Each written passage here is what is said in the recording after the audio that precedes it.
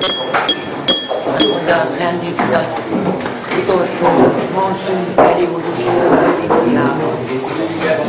utolsó? Most? Ja, jó. Okay, so we are returning from break after the first lecture of the first morning session given by Professor. And I think the Professor had a few more remarks to make to continue his lecture. So over to Professor. Thank you, Keith. I wanted to say this before the first lecture, but we had this champagne celebration, so I say it now that I extend a very warm welcome to every one of you. I see many familiar faces and also many new faces, and they are both very welcome. I'm very happy that you keep coming back, and I'm very happy you bring new interested people, and I'm especially pleased to see more young faces. The problem we face is that we are getting old. I know it myself, but also some other people as well. And what we need is more and more young people who are going to take the torch over from us and run with it. So I am looking at this as a training ground. I am very pleased, as I say, that we have been so far very successful, and of course we carry on with this. So that's one thing. The other remark I would like to make is that I'm going to deviate slightly from the announced program. The morning sessions I want to loosen up, and I keep the morning sessions to myself, and the afternoon sessions I delegate to my very able lieutenants, Keith Weiner and Sandeep Jetley, and there will be perhaps one other, we'll see, and I myself may also lecture in the afternoon, but basically I keep the morning sessions to myself, and tomorrow I'm going to start discussing, and probably this will take several morning lectures, discuss a new paper which I just finished a few days ago, and I'm asking Ludwig to say where you find it and say about the missing G's. Will you please, Ludwig? The paper can be found at the back of the documentation on page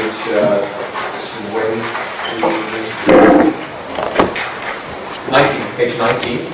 Unfortunately, while converting the document from Word to PDF, the G's went missing.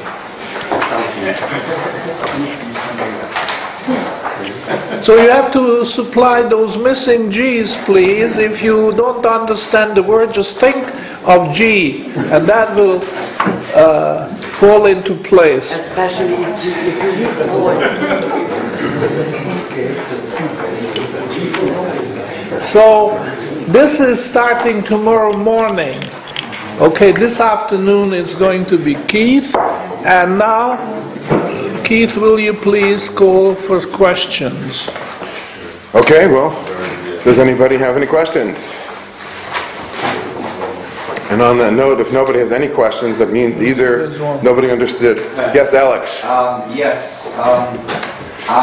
Could you define, it's just a clarification, income, wealth, and the relation, and why you would call it hoarding and dishoarding? I just don't think I understood the vocabulary. Income and wealth. Well, you are right. We should define these formally. But a formal definition which would be acceptable at the highest scientific level would be a little bit too long, and I thought we are saving a little bit of time here, cutting corners, I admit.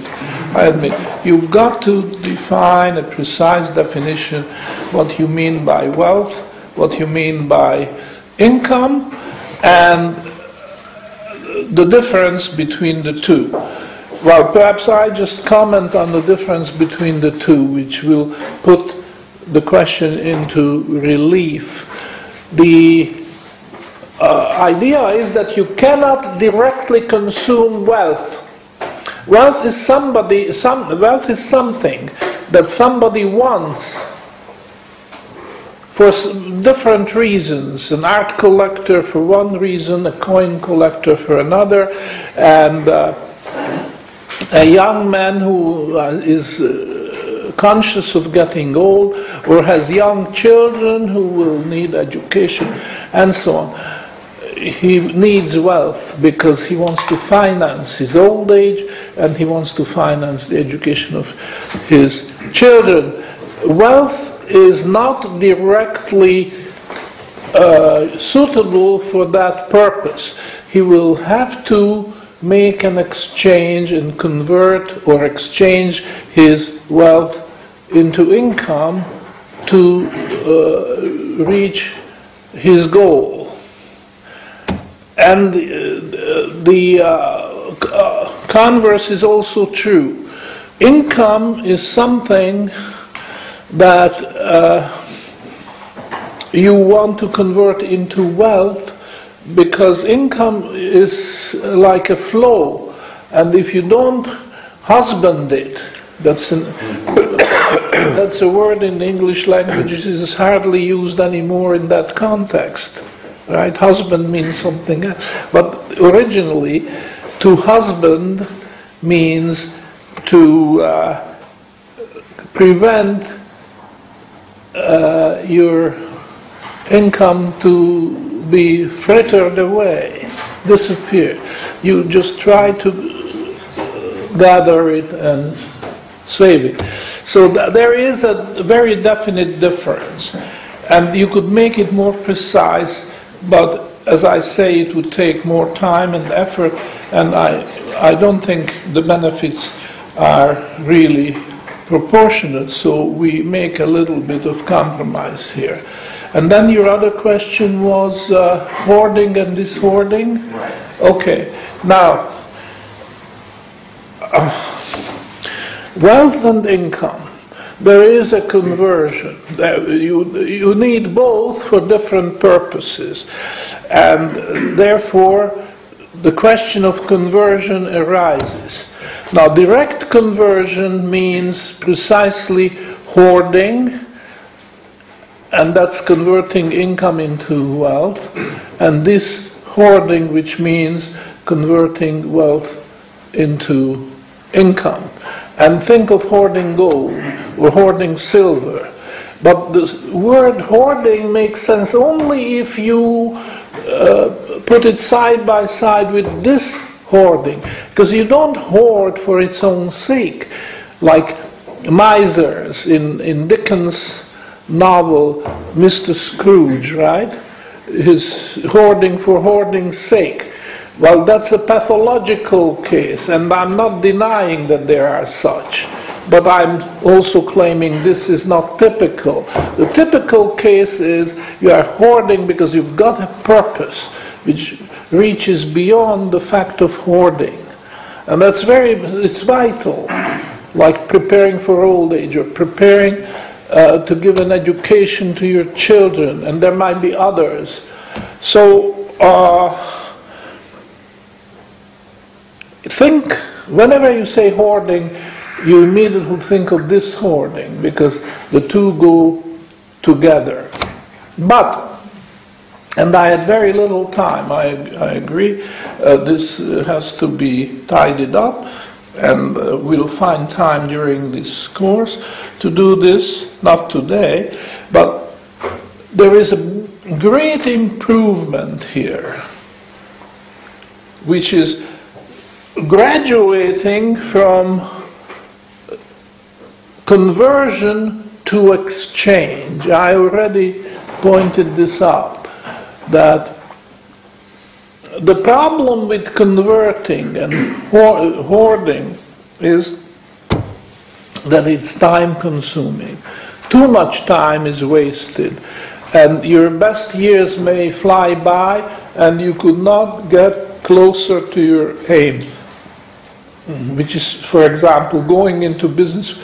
You are a member of the labor force, but you are more ambitious. You want to leave the labor force and become an employer. And in order to do that, you've got to accumulate capital.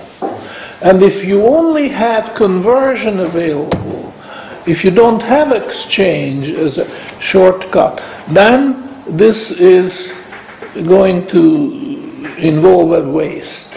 Your best years may be wasted. And therefore, you want to go to the exchange. And again, this didn't happen overnight.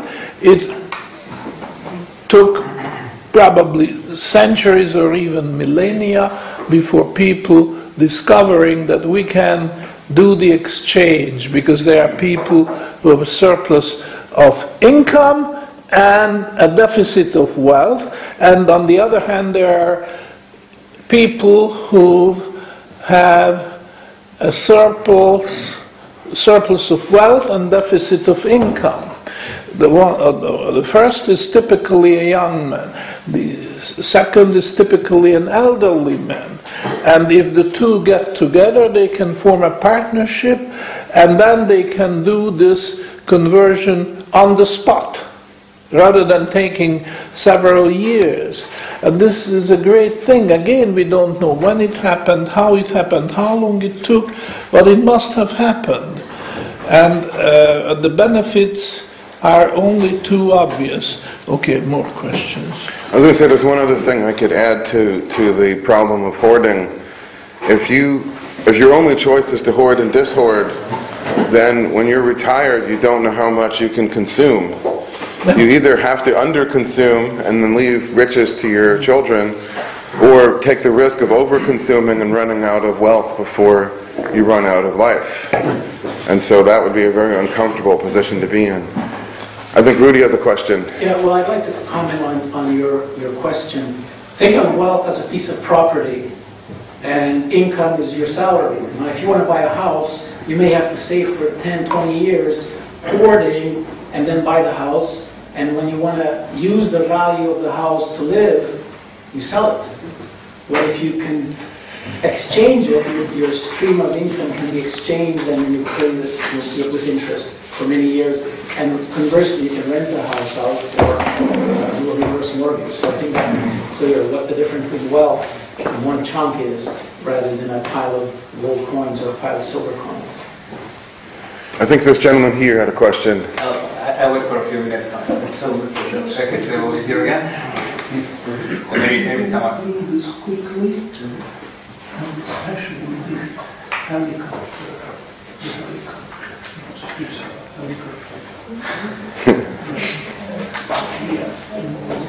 Sorry for that.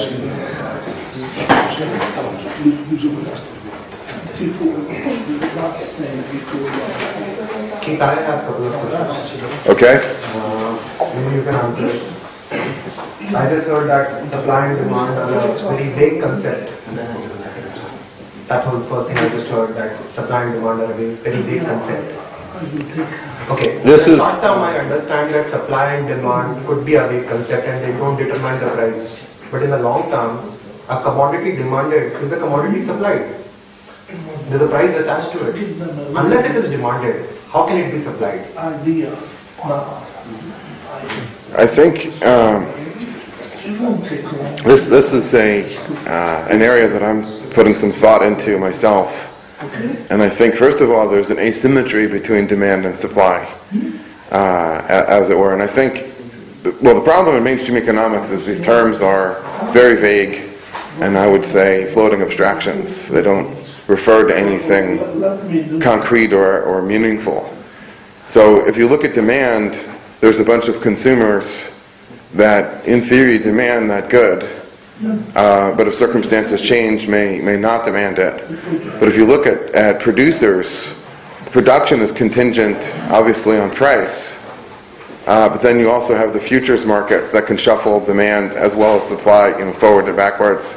So I think it's a very nonlinear, very discontiguous, very dynamic thing. And so to draw that graph that we've all seen, we have the intersection between the two. To draw that as a smooth, contiguous linear line is at best misleading. But I'll let the professor speak. The question was, the terms supply and demand are vague. Can you talk to them a little bit more, define them? The demand? The supply and demand. That the terms are vague. Yeah, they are vague, precisely for what we explained, that the speculator cannot say that he is part of the supply or part of the demand. And this is huge. The contribution of speculations to the wheat market is overwhelming. And this is all part of the so-called price discovery process. Without speculators, we would be completely in the dark. What is wheat worth? What is it worth? Or what is corn worth? Or what is chicken worth? In order to find out, you need more than suppliers and consumers. You need a fairly large population of speculators in the futures market who will give their input. And as a result of all this, a bid price and an ask price will evolve, and then the market can work efficiently. That's all I can say. What more is there to be said? But Professor, is it in the short term or even in long term the prices can remain away from the equilibrium because of futures market? Can it? He's saying, can the price move away from the equilibrium? My first response is there is no equilibrium. This is a construct that exists only in the ivory tower. This does not exist in reality at all. This is describing a fantasy. So I don't know how else to answer the question. I agree. We are not moving away from equilibrium. We just start from scratch. And then maybe we look back and say, now, there were other people who tried to solve the same problem and got on the wrong track, and it led into a dead-end street. Because there is no such thing as supply-demand equilibrium. This is what an equilibrium would look like. But you'd start out with some jitter and some motion, eventually you'd have a flat line. I don't think there are any actual markets that behave like this. No. I've never seen a chart that looks like that. One other additional. Sandeep had a comment or a question. Demand manifests itself in the bid, and supply manifests itself in the offer. But the people who are demanding and the supply change roles, or can change roles. So to look at it in sort of a linear way like that is incorrect. That's not the way that the market actually operates. Of course there's supply and demand to a commodity market, but they are consequences of what the people want to do rather than the cause of the price. If that makes it slightly clearer. So supply and demand are like very vague, inaccurate terms from someone who's naive when they're looking at the bid and offer spread, for example. Whereas the correct way of looking at the market is in terms of the spread, and then you make conclusions about the way that the commodity itself is actually moving around on the back of that, if you can, which you most likely can't. So the way to think of it is always in terms of bid and offer,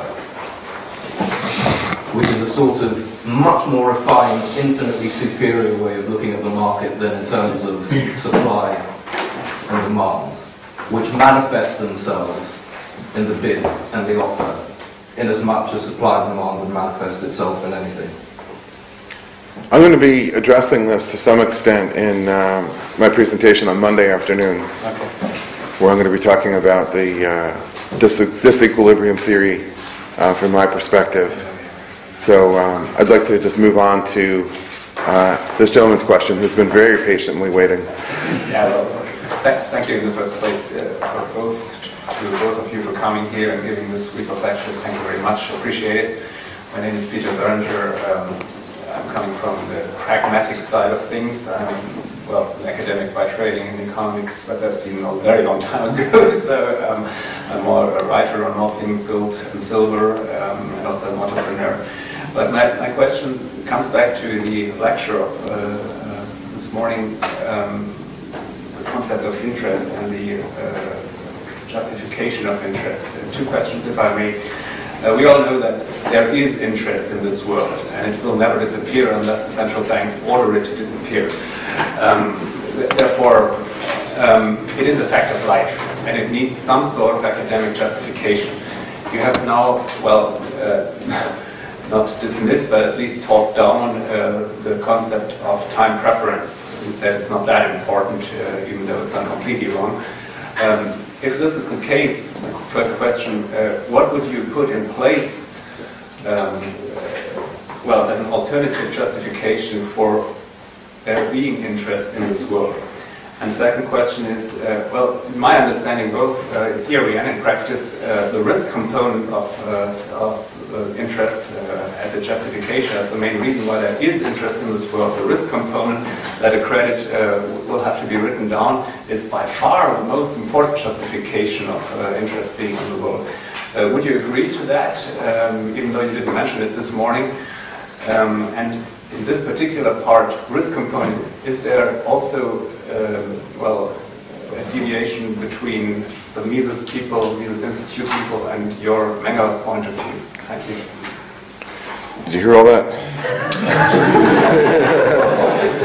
You can add what you want to do. I can repeat two questions. No, I heard it. So I just want to make sure I remember all the sort of subcomponents of the question.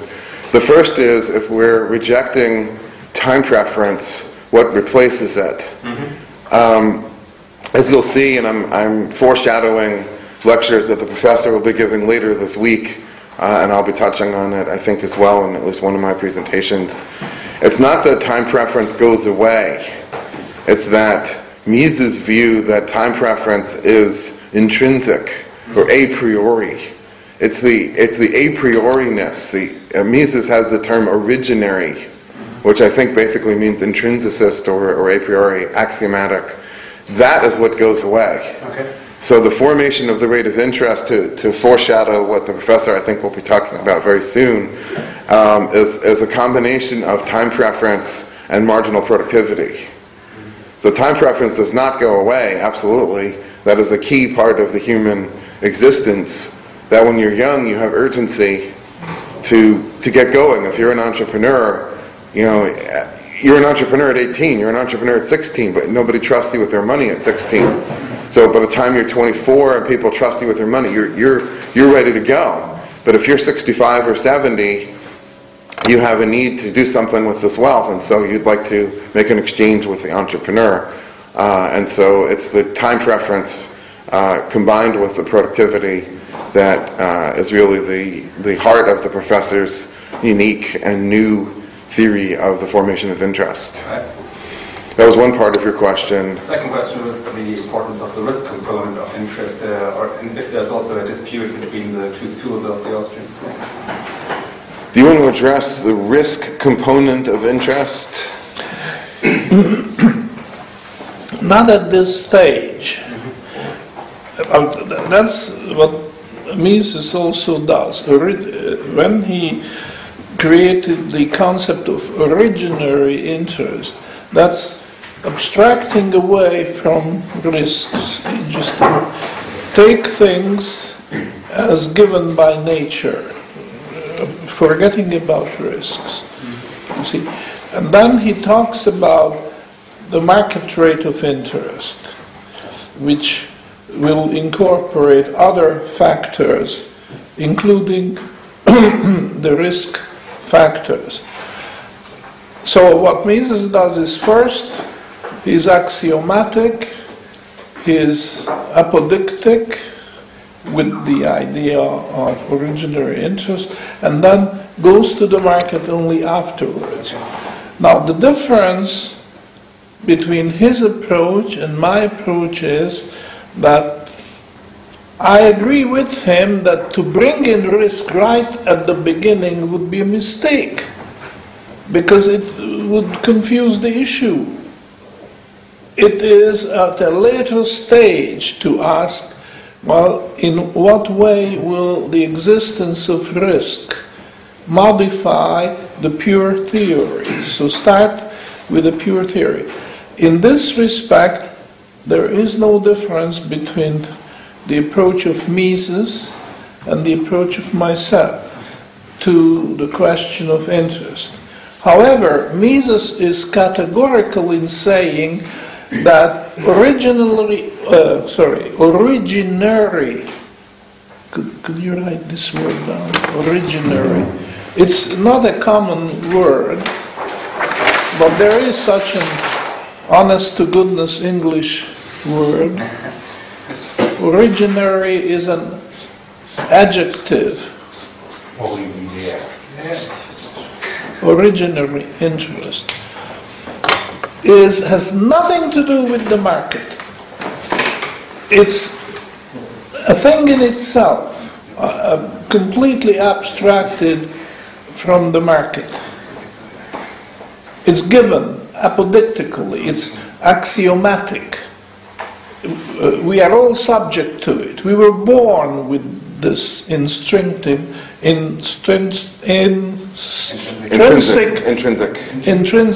idea of putting a higher value on present goods, lower value on future goods. So this has nothing to do with the market. Now, I don't use the word originary interest, but I disagree with Mises for another reason, because I think that the market is there from the very start. So we abstract away from the idea of risks and risk-taking and all that, but still there is a market.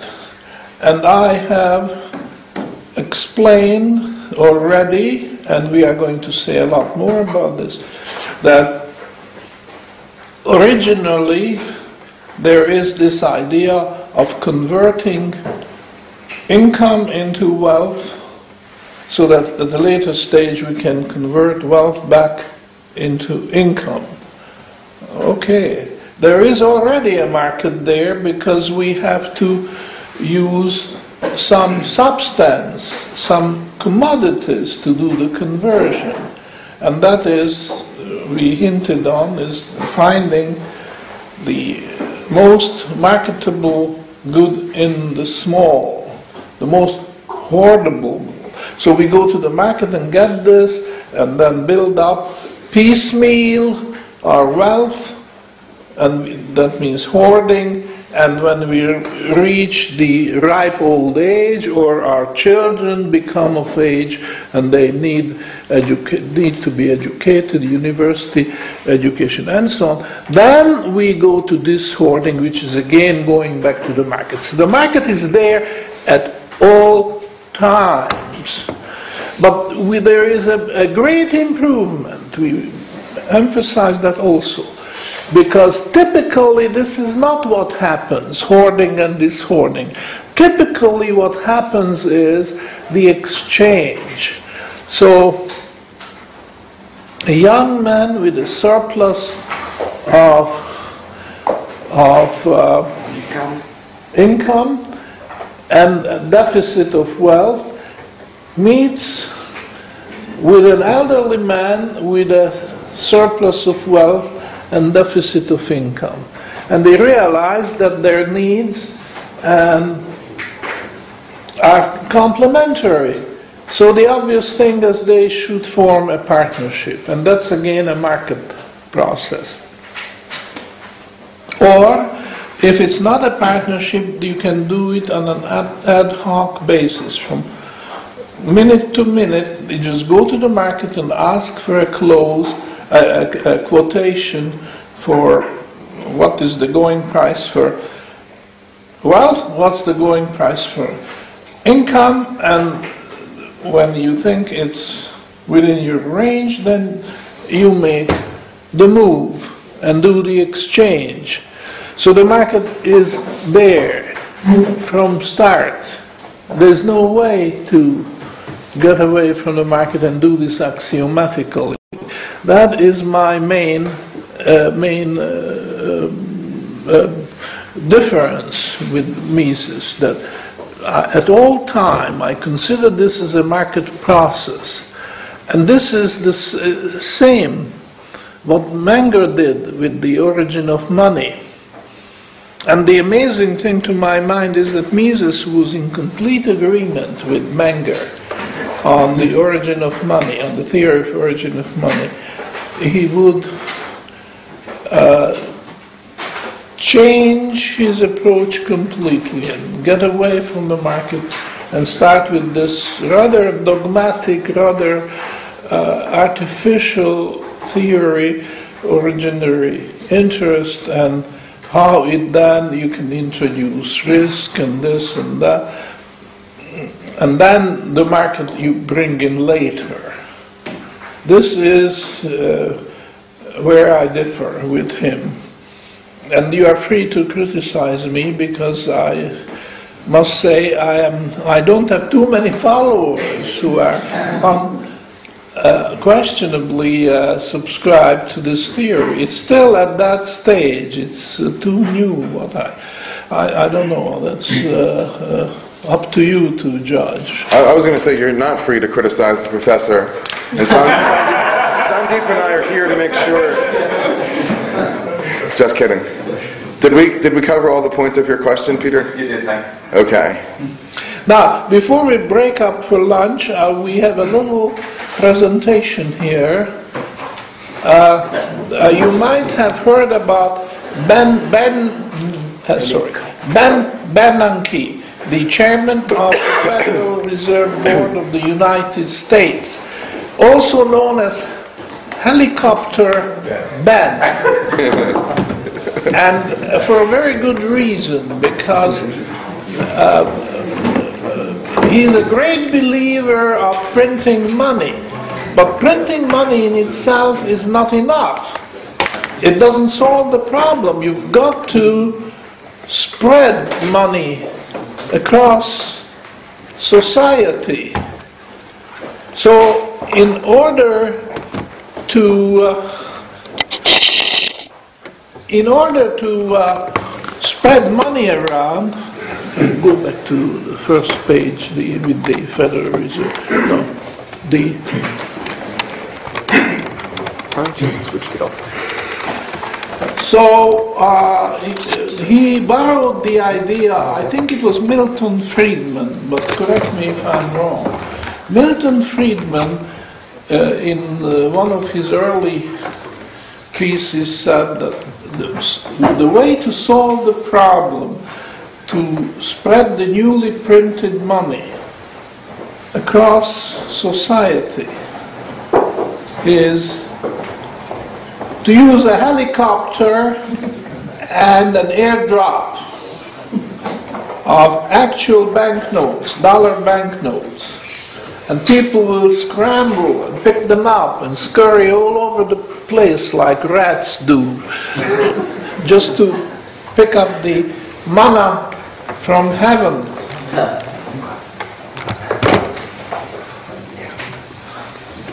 He wants to go to the first page. Yeah. Just turn on the projector. And so that's why he's called Helicopter Ben. Now, did Friedman say that you have to use the helicopter first, or did Ben invent that in 2002? No, Ben didn't invent the idea of a helicopter drop. That is somebody else, and my memory is it was Friedman, but I may be wrong. So please correct me if you know where it originated from. And we have a little cartoon of helicopter band, which I like, and I want Willie to put on the screen. We are going to project. Yes, Rudy? I thought Friedman invented the horse churning out the dollars on a treadmill.